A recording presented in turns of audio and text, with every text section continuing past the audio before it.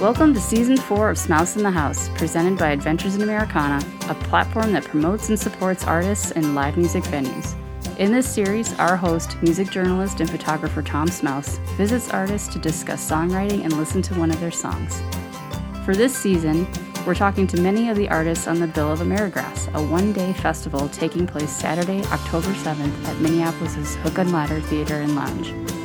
We're excited to be partnering with this new festival, hosted by award-winning country act Megan and the Birdwatcher, which brings some of the region's best bands to the Hook. Welcome to another Smouse in the House, presented by Adventures in Americana. This is the podcast where we're the guest.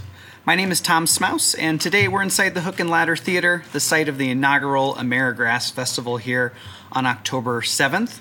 Across to me is Tyler Pautsch, guitarist and singer for Ty Pow and the Holy North. Since their debut release, Rhubarb 93, the blues rock, alt-country, Americana supergroup has been tearing up the local scene here in the Twin Cities. This group is one of the 7 bands performing at Amerigrass. Tyler, thanks for joining me inside here today. Thanks for having me, Tom. Excited to be here. Well, we're standing in kind of the main room, so the great thing about this festival is there's going to be 2 different stages, a back and forth to it. Yep, so, have you played at the Hook before? I did, in a different room, though. The Mission Room. The Mission Room, yes. Yep, that's right. Played there with JoJo Green earlier this summer. Yeah, that was a great show. I was yeah, there. you were there. I was there. Well, I kind of want to get into this because our previous seasons have been more geared towards our environment and how that influences songwriting and your music.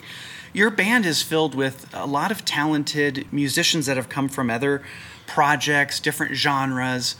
Explain that process of them all kind of getting into this, and how do you take that experience that they all bring and figure out what that means when it comes to Ty Pow and the Holy North? Yeah, great question. Well, most of us met our drummer, Jeremy Harvey. He's the drummer for Cloud Cult.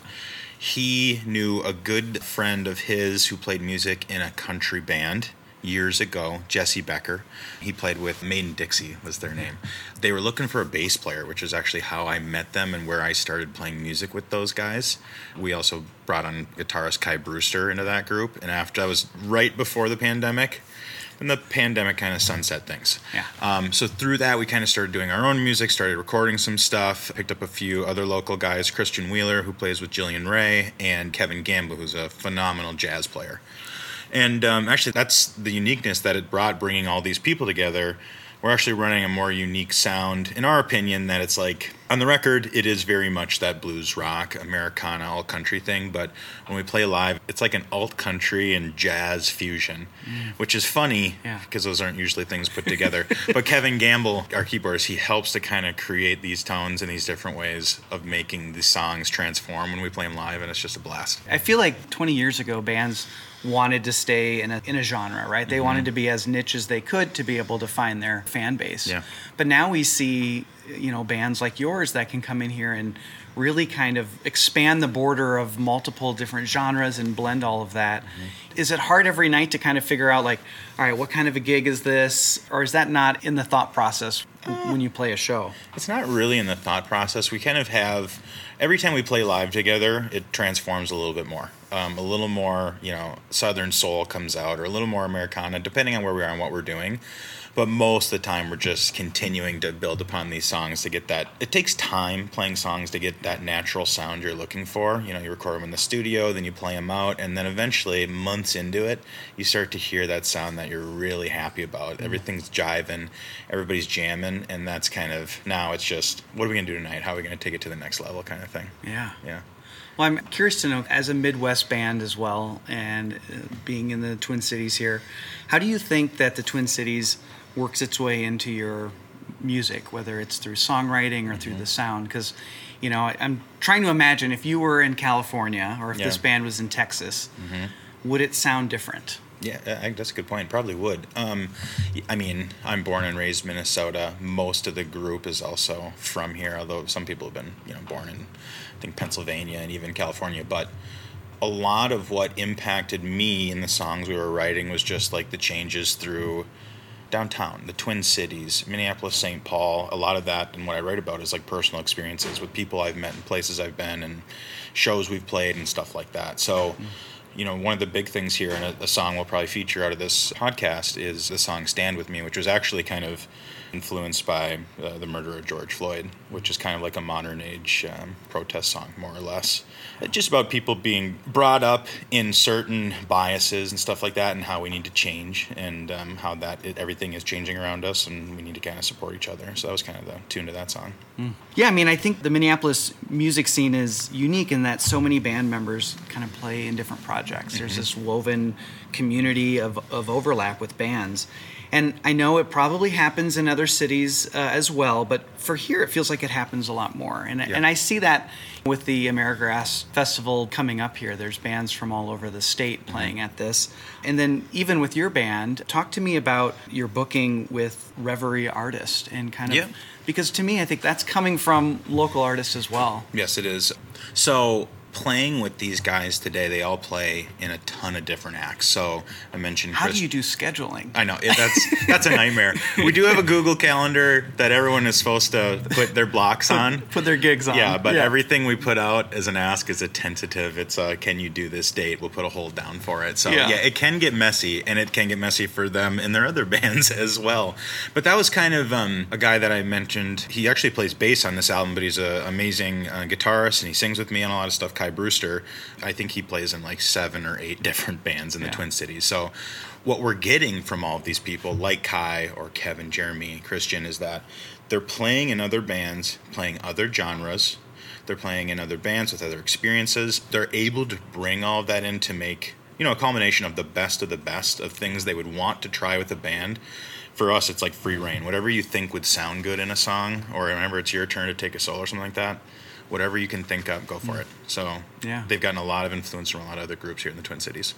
And you're working with a booking team that are artist-based. I mean, it's not a company that doesn't understand music, right? I mean, I'm trying to think of the Kyle Shellstead from Barbaro's behind that. Kyle Shellstead from Barbaro and Amber Simpson, or Mae Simpson from the Mae Simpson Band. They spun this group up called Reverie Artists. We're a part of it. May is obviously a part of it. John Wayne and the Pain, Barbaro. I think there's a couple others on there. But they took this angle that, one, they are building up their portfolio, getting to know a lot of people locally in the Twin Cities or Midwest area with festivals. And for stuff that they can play, obviously, they book. And for stuff they can't play, they love to recommend their friends. And that's kind of how it started was, hey, we can't do this date, but we got a good group of people on our roster that could take it. And we've all been kind of picking up gigs from stuff like that. That's really cool. Yeah, it's a blast. Well, I want to give our listeners now a chance to hear something off of Rhubarb 93. Stand With Me, as you kind of shared a little bit about that song and where it came from. When you wrote this, because obviously 2020 when that album came out and the world kind of shut down and stuff, writing for you, is this song kind of spun from that landscape? Yeah, it really did. So, a lot changed just in general in the 2020 pandemic with what we were doing with our free time. So we were all hunkered down. Yeah. And I'd been working on songs and writing songs for a long time, but they were just concepts. And I got a lot of self-reflection was visually soaking in the economic climate and all the stuff going on generally in Minnesota and I guess all over the world. But it is what helped influence me to get some really strong concepts that I felt people would care to hear about that were, tailored towards both Minnesota, but in general, people all over the world. So it made me dig a little bit deeper to think about like who I was as a human and who I was brought up to be and what I believe in. And some of that comes out in that song a little bit, just in being raised in certain norms and, being taught not to see color and being a cis white male. Like a lot of that stuff, which you didn't really think about when you were younger, has been more prevalent now and out in the forefront. And for me, a good reflection just to be human and accept people and support people. Cool. Let's take a listen. Well, I was raised up to be a man. All the things I didn't understand. Now I open up my eyes,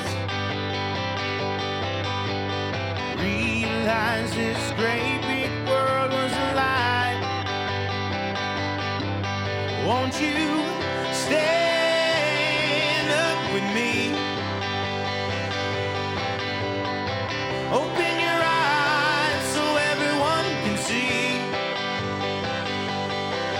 Won't you stand with me. Break down your walls and grow a family.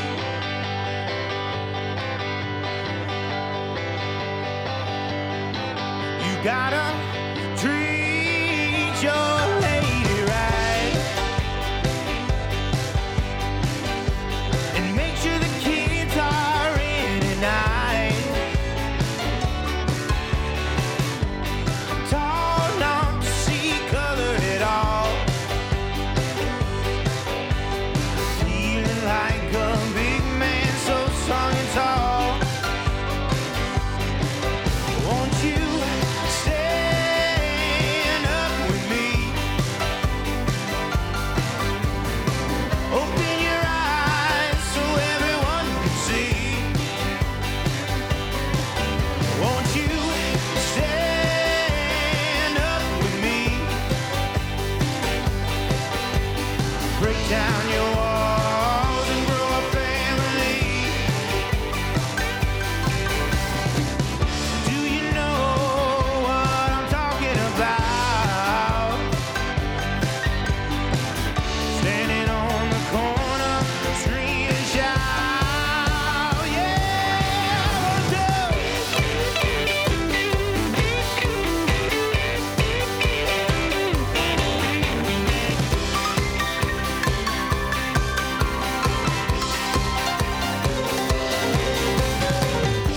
You see change this way it comes.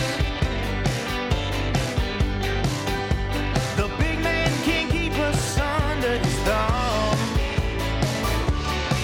We're gonna fight with every living breath. You can't silence us with your threats of death.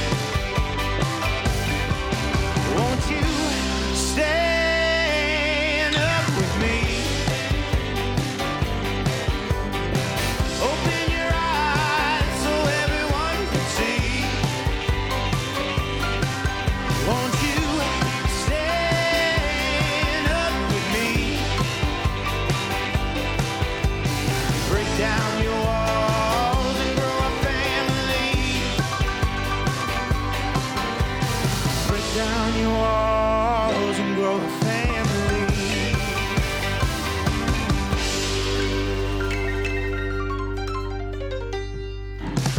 You're listening to Smouse in the House, presented by Adventures in Americana. I'm here with Tyler Pautsch from the band Ty Pow and the Holy North. As I said, we're standing here inside the Hook and Ladder. I wanted to look ahead to that Amerigrass show on October 7th. Tickets obviously are on sale now. You can find them online. The lineup is very diverse. I think when I go over the 7 bands that are playing, but they all seem to fall underneath this Americana umbrella. Is there something that you're really excited to witness and see that show? I mean, very generically put, you just mentioned the different landscapes and the sounds that are coming into play here. What I've loved and seen in the music community is that the broad term of Americana has grown so much, because between Megan and the Birdwatchers or Buffalo Galaxy or some of the other folks, none of us really play the same type of music, but somehow it's always connected now, or some way, some sound, right? The Americana, alt country type of thing. So I think it'll be a great experience. One, it'll be packed with music. You mentioned earlier, we have 2 stages, so there's always going to be music going on.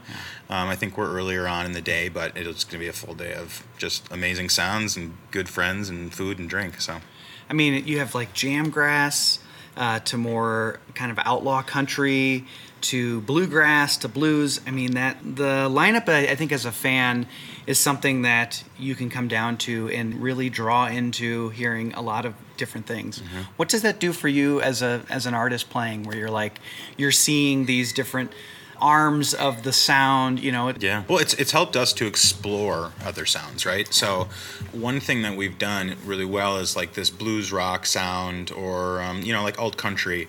And I grew up doing a lot of like soul music. Kevin Gamble, I mentioned, does a lot of jazz, so it's actually a good reference to what we were talking about earlier, like Charlie Crockett, who's like a Southern soul guy, but he also does really strong country and Western, right? Yeah. So it gives us this, it's like a feeling of comfort that we get to play, and we know that the listeners are getting that type of exposure, so we all kind of mesh together really nicely. So yeah. I'm excited to bring that to the venue. I wanted to ask, between now and then, do you have anything on your radar, any shows coming up?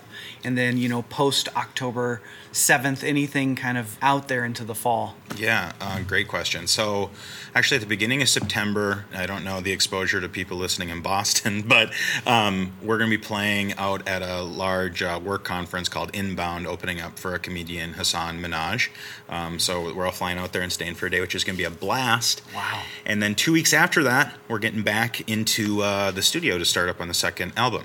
That's exciting. We're very excited about it. We're going to be doing it at River Rock in Minneapolis here. Yeah. Do you go in with extra songs, or do you have your set list of, these are the songs for the album? How does that process work for you guys? Well, I've been writing a ton. Yeah. This summer I got the bug and I started writing again.